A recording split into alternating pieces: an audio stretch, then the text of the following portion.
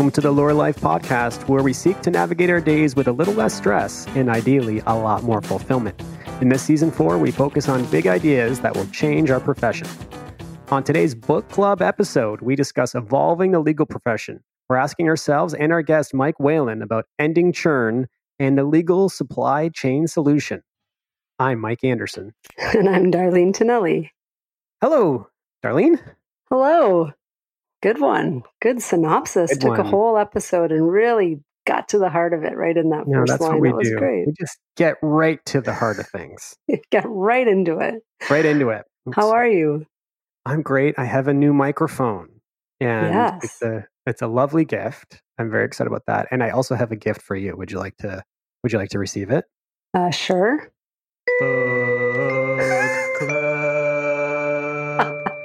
Book club. It's our old book club song. Fantastic. It's been so long since we've done a book club. It has been. And I think even in more recent book club episodes, I forgot that existed. For those of you really good.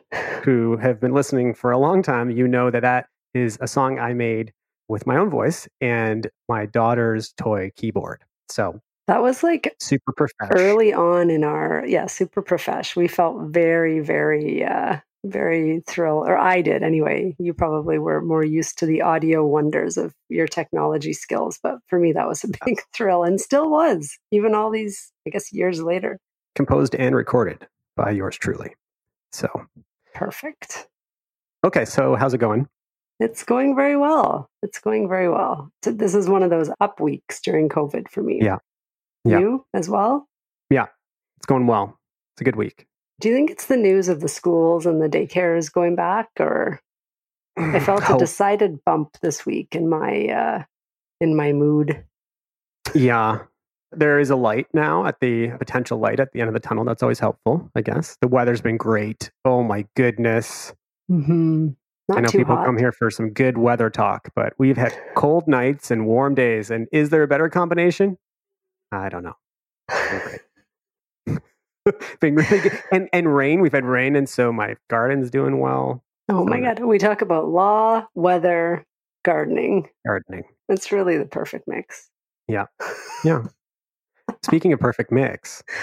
Yes. Segue. The combination of yourself, Mike Whalen, and some of me was great. Great it mix. Was. Mm-hmm. Yeah. Anyone who is on Law Twitter, Judah, one of our previous guests, he mentioned the joys of Law Twitter. I think Mike Whalen is a big part of those joys. He was the first person that I really followed on Twitter who sort of seamlessly blends just commentary on life with his lawyerly thoughts.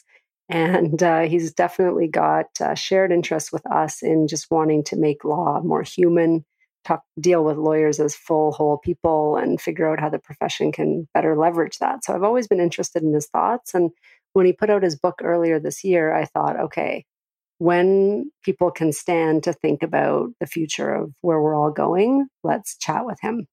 So it was great. I really enjoyed it. And it was your first introduction, I think, to Mike. Yeah. He's very quick-witted, funny, approachable, informal sort of guy. So I really enjoyed the chat. And all those things come through in his bio as well. Oh, segue alert. So I will read his bio and then we will go right to our chat with Mike. So first of all, let's learn about him. Mike has worked in logistics, solo law practice, and legal media. He teaches about the overlaps between those activities and what they mean for attorneys and the companies that aim to serve them. Through his speaking, consulting, and writing, Mike aims to improve the lives of solo attorneys. The legal industry has many well-documented struggles. We can harness the minds and compassion of solos, roughly half of the profession. We can have a real impact on an array of social issues, including access to justice. That is his mission. Mike lives with his wife, 4 children, dog, 2 geckos, 4 cats, 2 birds, and a hedgehog in the Kansas City area, and he needs a nap. So without further ado, here is Mike Whalen.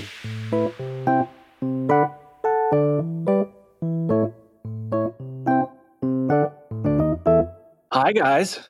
Hello. How are you? Whatever, man. I'm fine. Everything's fine. We're making it through day by day. I find that every week, Monday is a total loss, right? Monday is just dead air. as I try to get myself to the point that I can give a crap about work and stuff. And so Mondays, but you're catching me on a Thursday. So I'm pretty good today. Okay. You've had some time to warm up between Tuesday and Thursday? Yeah. I think I might get some work done on Friday. I think between Monday to Thursday is it's the walk beforehand. It's the warming up. Friday for at least 2 hours. Some really good stuff gets done. And then it's the weekend. You got to prepare for the weekend, obviously. Oh my gosh. So this is the life that you're teaching people to lead in your book that we're going to cover on the podcast today, which is precisely why we have brought you on. We are so excited to talk to you. We have wanted to talk to you about your book since it came out, and then things have intervened, and now here we are, so probably come out around the end of August, and we are going to have our first Big Ideas book club on your book, which is called Lawyer Forward, Finding Your Place in the Future of Law. And I wanted to ask you first, why write a book now? At some point in this conversation, are you going to take credit for the title? I just want to make sure that gets in. Yeah, get that in there. Tell that story. Was That's totally a good one. You. Okay, so Darlene loves stories about how brilliant she is.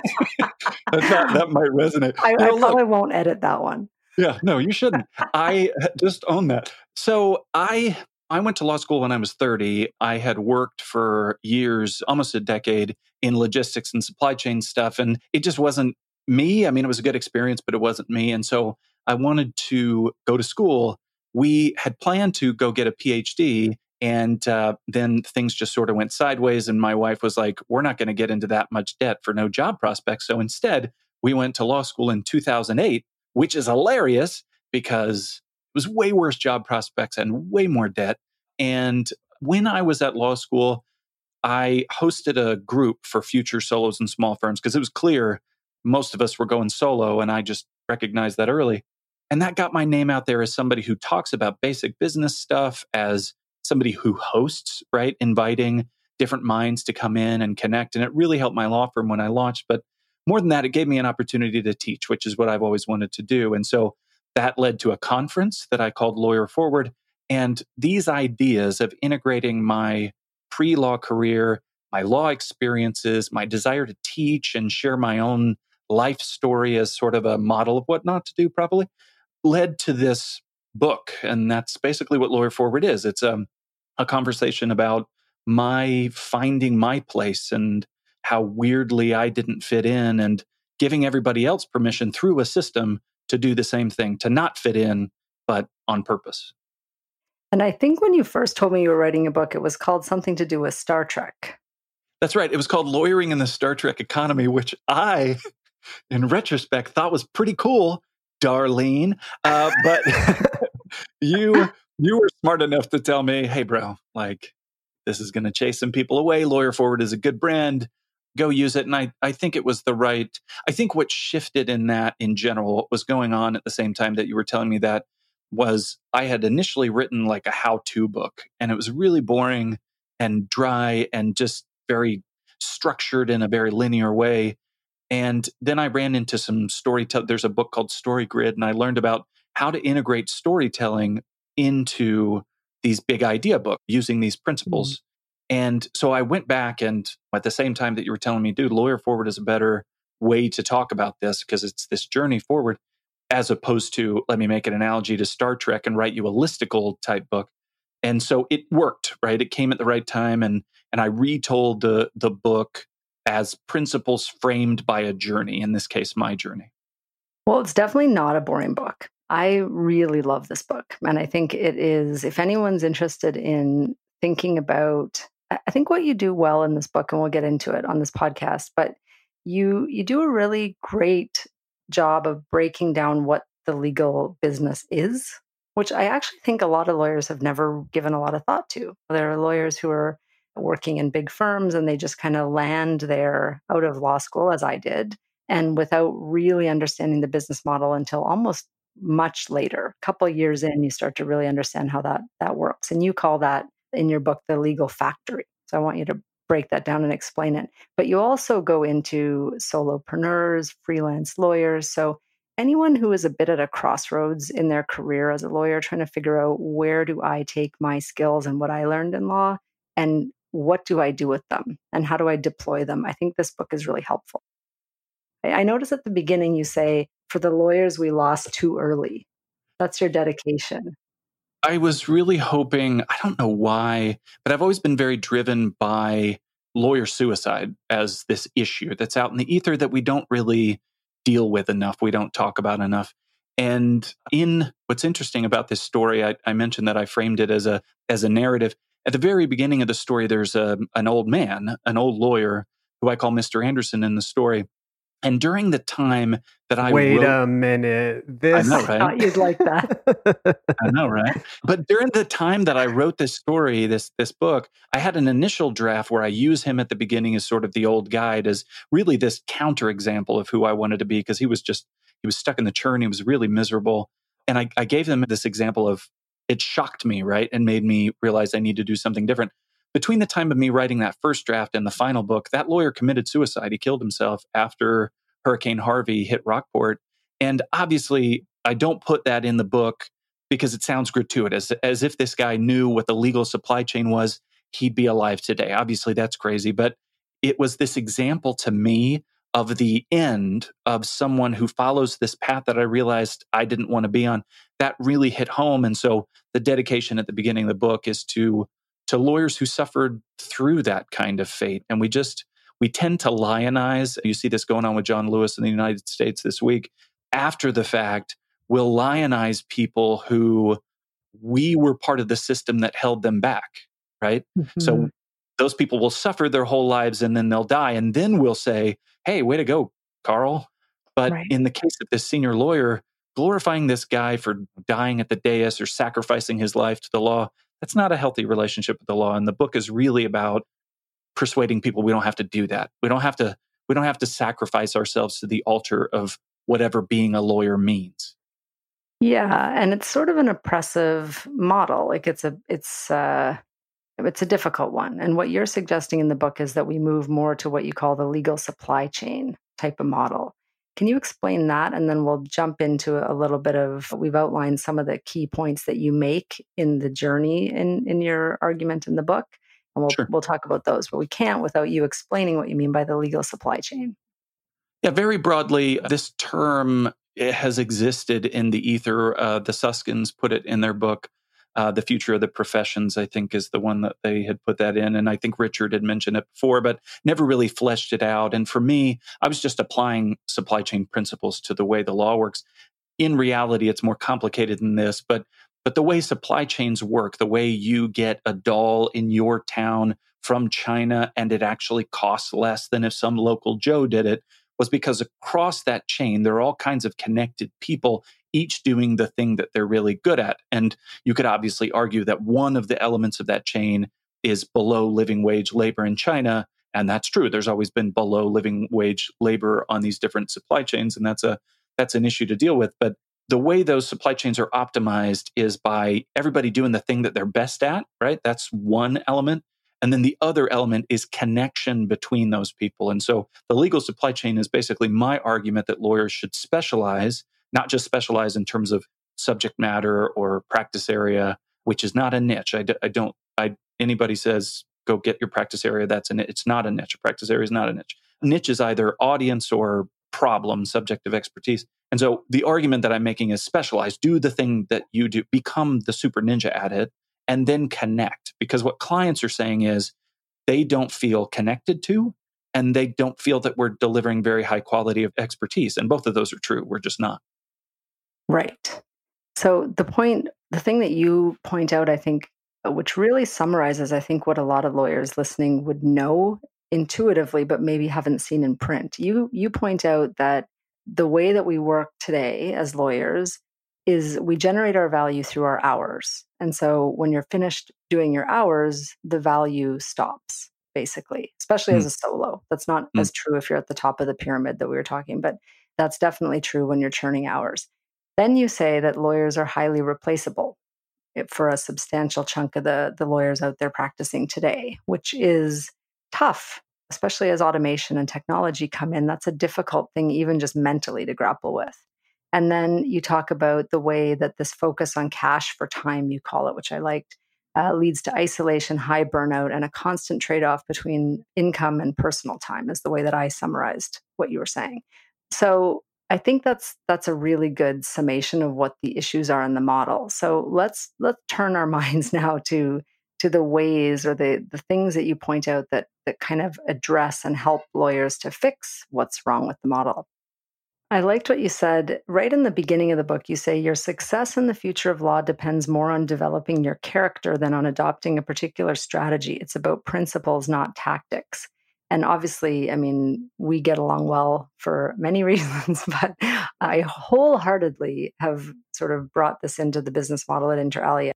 So I love this concept, and I think it's so under discussed. I don't think it's underrated. I think people understand this. I think the concept of the rainmaker has always been about leveraging social capital.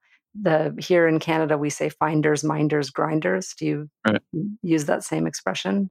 I think Jordan Furlong has said it, and so it's in my lexicon. You've heard this. Okay. I'm not sure how broad-based that expression is, but to be a finder involves a lot of personal relationships and networking and all of that stuff. So I think that it's baked into the culture that we understand the value of networks, but it's always looked at as for the purpose of generating profit. But I think what you do in the book is you say it's got extra value. It allows you to generate a better product. Is that fair? Yeah, and I think it's sort of a fundamental shift in the nature of employers and employees. When we talk about things like utilization rates, I mentioned the report from Clio, the Legal Trends report, and they really got fixated on utilization rates and as a signifier of success. And they defined utilization rates as of the 8 hours in a day, how many hours were spent billing, and firms who used more hours per day billing made more money, which is about the most obvious insight ever. But is that your utilization, right? Is what you want in terms of an outcome, a product from your labor, from the people who work there? Is hours the utilization measure? Is that the thing that we want to get out of this? Or is it insights, right? If somebody thinks they're hiring an expert and we bill as if we're experts, right? If somebody's hiring an expert, they really don't give a crap about your time. They care about how many insights are coming out, let's say per week, I don't know, per project. And if an insight is large enough, it can be one per year. And that could change the path of an entire business because it's about cultivating an atmosphere. It's not pushing buttons anymore. Yes. That's a great way to look at how we could reconceptualize the profession. I mean, right now you go to law school, you're taught black letter, and then you're thrown out there and told you're just going to advise people on the black letter that you just learned. And it feels like so little of the focus is on soft skills, actually listening to the client, understanding truly what they want, and not just quickly accepting a task, hiving yourself off, going on a frolic kind of by yourself with research and otherwise, and then producing something that you think solves a problem, but actually for them isn't a practical solution. Could I ask, if the model you're proposing is better and clients are happier and lawyers are happier, why do people still go to the old model? And why is that still the prevailing model that is doing well? Because only my mom and Darlene have read the book. Just kidding. My mom would never read anything that I had read. No, I think, listen, there's, to steal from Susskind again, there's the line that it's hard to tell a room full of millionaires that they're doing something wrong. A lot about the model, the fact that it's a partnership and you've got to empty a lot of these firms, they're going, and Jordan's written about this, for the first 2-3 months of the year, they're operating on loans, right? Because they emptied the accounts at the end of the year. It's just a really weird cash flow model. And I think there's so much prestige tied up into it that you feel really like you own that. Once you've arrived at partnership status, there's roughly no incentive for you to be anything but the partner, right? And so you're perpetuating that model, and it makes a lot of money. Frankly, the amount of money that we make out of on a profit margin is just insane. And we've made so much money that we really haven't had to respond for over 100 years. There's a real question about how that legislated monopoly is going to work, right? Once it's gone, how do we continue to charge as much as we charge? I think that's right. And I think at the top, what happens is the most highly valued skill, I think at the moment, is bringing in the big clients, right? Like you see a lot of movement amongst rainmaker partners at huge firms in New York and other major cities. And in the Wall Street Journal, they published sort of the average compensation at some of these firms, and it was just eye-popping. But that relies on your ability to bring in clients who want to pay on that model. And what I've observed over the years is just that when I used the word pyramid earlier in this call, the pyramid is shrinking in that it used to be funded by a whole lot of junior level work that was valuable because it couldn't be done any other way, right? And it was all human. And so you see the pyramid sort of starting to look more like a rectangle as the work, the bottom is coming out of it. I don't know, I've not got the proper analogy, but. Well, and I mean, almost by definition, anything that you can train someone to do early in their career, like in law school, anything you can train somebody to do once and then they do it over and over again throughout their career, that is the stuff most easily, not perfectly, but most easily translated to technology. Something that you program one time and then it does it over and over again. So in as much as what the model relies on is something you can train once and then do over and over again, you're just at risk. That's just a threat. I don't know how far out that threat is, but it's a threat. I think it's a slower threat than sometimes you can feel like it's an imminent threat, but I think it does take a while to turn industries. I know from being in the music industry that you can see the threat, you can have the threat, it can have immediate impact, but it can take a decade to fully be realized. So it's tough to say, but I mean, I think to answer your question, my personal way of dealing with it is just to try to create a service that's valuable now and that continues to evolve to meet value and customer demand and not capitalize on some of the stuff that has happened. Like one of the things I've observed is that as people have come out of the model and technology has come in, there's not a substantial cost saving yet to the client in a lot of cases. So I'm hearing that in the RFP process for large projects, they're getting done and sort of the focus of some I'm sure this is not true for all firms, but anecdotally, I've heard that sometimes the cost of the deal remains the same, but there's far less human input. And thus it's a less costly deal for that firm to deliver than it was 10 years ago. But on the flip side, they don't have all of the same opportunities to train juniors on the basics. And, there are a bunch of different moving parts to this. So, well, and I mean, thinking about the legal supply chain as a concept, it will initially be a much more bloated, much more inefficient setup, as opposed to having one person handle something beginning to end or whatever and feel like they can do anything. This is especially true in the solo small firm world where we're doing everything. Getting back to that Clio report, they found that we were billing 2 hours a day of our 8-hour day. And the argument was you need to be spending more time billing hours. But of course, we weren't not doing anything in the other 6 hours per day. We were doing emotional labor work that doesn't get compensated, which in a lot of cases is the more valuable work. It's the stuff that clients actually care about, which took me forever to figure out, by the way. But when you start setting up those supply chains so that you're either spending your full day being an expert, which means theoretically you're billing all day, or you're being the audience connector, in which case you're not billing at all, it will look more inefficient up front. And there just aren't a lot of law firms that are willing to bite that off, right? To take on the idea that in the short run, we're going to be worse at this. It's actually going to take longer and cost more for a while. But I think that you give a lot of really good insight into that problem by just forcing lawyers to consider, are you an entrepreneur? Are you a solopreneur, you call it? Or are you a freelancer? And I think that's a really important distinction. I have sort of talked through that with people when they consider joining up with our association at Inter Alia.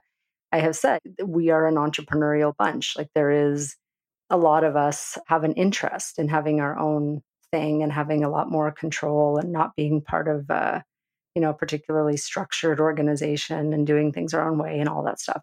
And some people find that really that's the path they want to go. And then others just want to do the freelancing where it's just the work, not the other stuff. And I think there's room for both in a successful organization. But I think it's like the knowledge of how understanding that distinction first as you help people to do. Well, and here's my unpopular legal futurist take. it is that experts are still a thing. They're still needed. People are really focusing on problems. Again, the social function of an expert is not to be right all the time. That's not what it's not about data. At one point, it was theoretically about a chunk of information that they held, but that wasn't really expertise. And we all know that intuitively.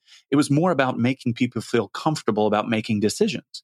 And that was bad, right, in many ways. And Daniel Kahneman and Amos Tversky's work on that uncovered how relying on experts can often be bad. But I think we've swung a little too far the pendulum the other way to a degree. And most of the legal innovation talk that I hear is about we need to focus on service. Law firms are just service companies, and that's true that we need to deliver better on service, but we also need to deliver better insights. We're actually not coming out with good advice, right? There's been study after study done of the quality of advice delivered by experts, and it's not much better than random samplings, right? It's not much better than non-experts making decisions. And so I really think there's got to be a decision in which you decide, do I want to be the person who's a super nerd, looking for insights, reading, researching, writing, being a teacher? If so, go do that and do it well. If you want to be the service-oriented person who's always coming up with solutions and you don't really care about the particular problem, but you want to be able to deliver solutions to the problem by connecting to those super nerds, then great, do that. But the key is you can't do both.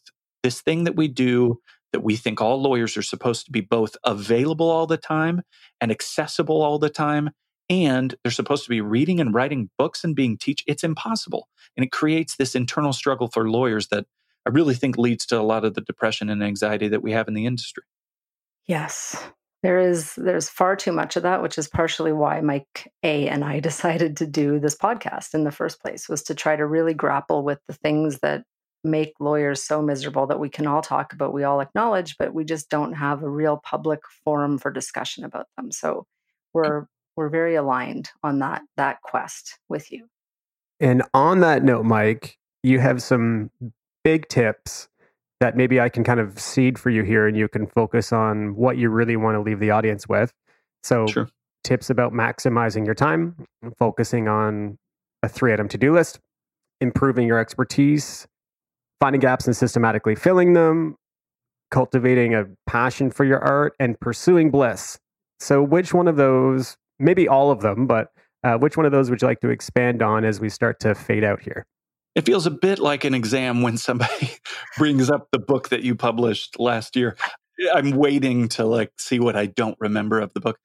The tips are all important. That I guess maybe if I was to leave people with one thing, it is this cultural issue of passion versus bliss. And this sounds really nerdy, but the very short version that I will give you is that when Joseph Campbell, in his now famous Power of Myth talks with Bill Moyers, when he talked about following your bliss, he did not say that you figure out what you want to be when you grow up. Somebody told you when you were 10 years old that you should be a lawyer, and you thought it was because you were really smart, but it's really because you're kind of a jerk, and the adults didn't know how to tell you that.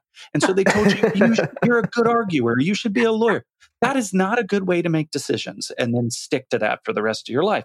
Following your bliss, he talked about, was about how you're pursuing your fullness right now, right? And so I watched a valedictorian or whatever speech recently, a commencement speech recently, where the guy said, you need to have micro ambitions. That is following your bliss. It is right now, what's the next thing? I have an idea of a distant mountain I want to get to, but what's the next thing that's going to get me closer to that? And you do that with all your energy. And if you do that, they just pile up. There's really interesting research from Daniel Kahneman on the difference between being satisfied in this moment and being satisfied when you think about your life. And lawyers don't tend to really be very happy with either. And so what I would encourage you to do is focus on this moment, do the next thing, have a plan, but really be great at the thing you're doing right now. That's following your bliss.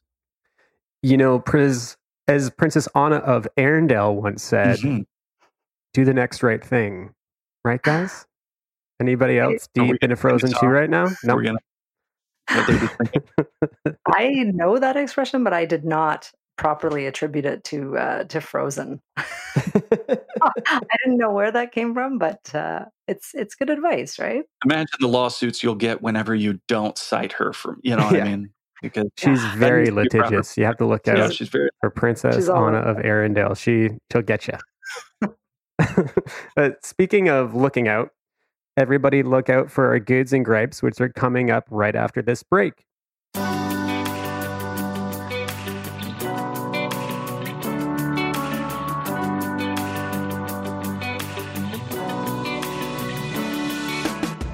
The Lawyer Life podcast is brought to you by Inter Alia Law. Inter Alia lawyers have big firm training, in-house experience, and a wide range of expertise in technology, media, and entertainment. Our advice is business-focused, speedy, and practical. To learn more, visit interalialaw.com. That's INTERALIA-law.com. And we are back with our goods and gripes. Goods are things we want to promote and support, and gripes are things that annoy us. Mike, would you like to start us off with a good or gripe? My good, and I'm a little surprised by this, is gardening. There's this weird thing that happened when I was bored because it's freaking COVID. And I was at a Walmart and I bought some plants and I put them in the dirt. And then I found out it's way more complicated than that. And this journey of being outside, it's a slow build thing. It doesn't take much of your brain. And it's just eating that $500 zucchini. You feel like you got it for free, but then you realize how much you've spent on it doesn't matter. It tastes more delicious when you grew it. So gardening is my surprise good. I can't tell you how excited I am to hear you say that. Darlene and I have kidded around about how I need to start my own gardening podcast because nearly every good or gripe I've had this summer has been gardening related. I know nothing. I'm totally making it up, but yes, it's hilarious and fun, and hopefully things don't die. I promise you. I have it written down. My gripe is gardening related. It is as follows. I was going to say it anyway. My gripe is cabbage worms. Do you know what these things are, what they do? No, but it doesn't sound good. Overnight, I went from having a beautiful kale plant, full bloom, full leaves. We were using and eating. Overnight, I woke up and all the leaves were eaten. And it turned out that white moths lay eggs like in and around these plants. And when they hatch, they are cabbage worms that devour kale and similar vegetables. So look out, Mike, because you have to now observe your kale plants every single night or every single day for the little green caterpillars because they can ruin everything so fast. These are hipster life problems right here. I was going to say, no, this story is no more kale. Yeah, kale is the problem. Yeah. Oh my goodness. Yeah, come after the millennial for his kale enjoyment. I'm trying to be a health-focused father and professional, everybody. I'd have a house if not for the kale and avocado. Yeah. I do like kale. I support your kale growing. Thank Next you. year you'll now that you have this new piece of knowledge. Mm-hmm. It's growing back. You'll be happy to know that too. I'm happy to know that. I have a good. My good is I've been listening to this other, I love podcasts, and not just ours, but all podcasts. I have been listening to one called Guru. Have you guys listened to this podcast? It's a Wondery podcast. So it's sort of, they do crime ones, which I don't always listen to, but they did this podcast on a self-help guru, and hence the name, and sort of questionable practices that he was engaged in that people blindly followed. And fascinating. 6 episodes, interesting, and makes you think, right? Think about the most valuable skill, in my humble opinion. We talk a lot on this podcast about reading books and educating yourself and trying to self-improve and get better, but critical analysis and trusting your instincts if something's not right. This podcast is sort of a master class in that, in this world. So I would recommend it. It's not a lot of listening, so it's a quick one. Yeah, I only listen to my own podcast because it's brilliant. That's all you listen to. Well, small plug for that. We can link to that. Yeah. As well as the book. Do you have a gripe? I do have a gripe. It is opportunity porn. And what I mean by that is all these gurus, speaking of, who keep telling me this is the moment you've been waiting for. You've got all this time to write your business plan and build your empire and teach your kids how to crochet. Screw you guys. If I can get to Tuesday, like I said, that's a win. So you can take your positive vibes and your essential oils, and you can shove them right now, Carl. Okay? You can just shove them because I don't need that pressure. All right? Stop with your opportunity porn. We're just getting to the next day. That's my gripe. Hear, hear. I like it. Hear, hear. Hear, hear. I do find that there is a lot of pressure. I have not drafted a business plan or learned to crochet, but I have done a lot of house painting. Yeah, this is a bit of self-griping because I do feel that pressure sometimes. We have government money right now, for Pete's sake. And in the United States, that never happens. They just save money. I should be building an empire. And then I'm like, I need brownies. And I woke up today and I did some Netflixing and I wrote some stuff. And that's it. Okay? Hipster, I need brownies. I'm fine. I need them. That's funny. Mike, do you have a good or just the gripe about the cabbage worms? My good is actually I had social interaction. It was regulation compliant. I had my friend came over. We set up the TV outside. We stayed apart. We watched the game out of doors. It was great. It was just so nice to actually spend time with a friend again and chat. And it wasn't totally normal, but it was close to normal. And I hadn't hung out with somebody outside of my family unit for an extremely long time. So to the extent permitted, in the various jurisdictions you're listening to this, try to connect with people that you haven't seen for a while, because what great results. It's rejuvenating for sure. I had a also gardening related gripe, I realize, as I'm thinking through. Gosh, that's a theme show. I know, but mine is that we have a lovely apple tree in our yard. It's beautiful. It has beautiful flowers in the spring. Every 2 years, randomly, it has apples. And those every 2 years, I spend many, many hours picking up apples off of our lawn.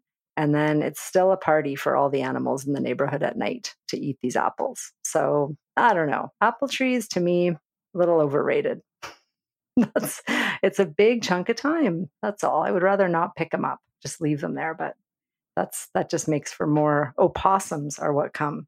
Have you guys even seen opossums before? Possums, I think they call them. I think we just call them possums here. Yeah. Possums. Well, it's Canada, so it's always opossums. See what you did there. Well done. We've done pretty well considering so many mics on this podcast, and I think we kept it pretty clear who was who. I think it's because Mike A, with his broken microphone, largely just shut his trap. I think that really. I actually made efforts to get involved in this conversation, but Darlene just was a little enthusiastic about speaking with you, Mike. Yeah, Darlene's got this chill vibe. Yeah, Darlene's got this chill vibe, but she gets excited about books and Star Trek stories. Don't let her lie. Such a nerd.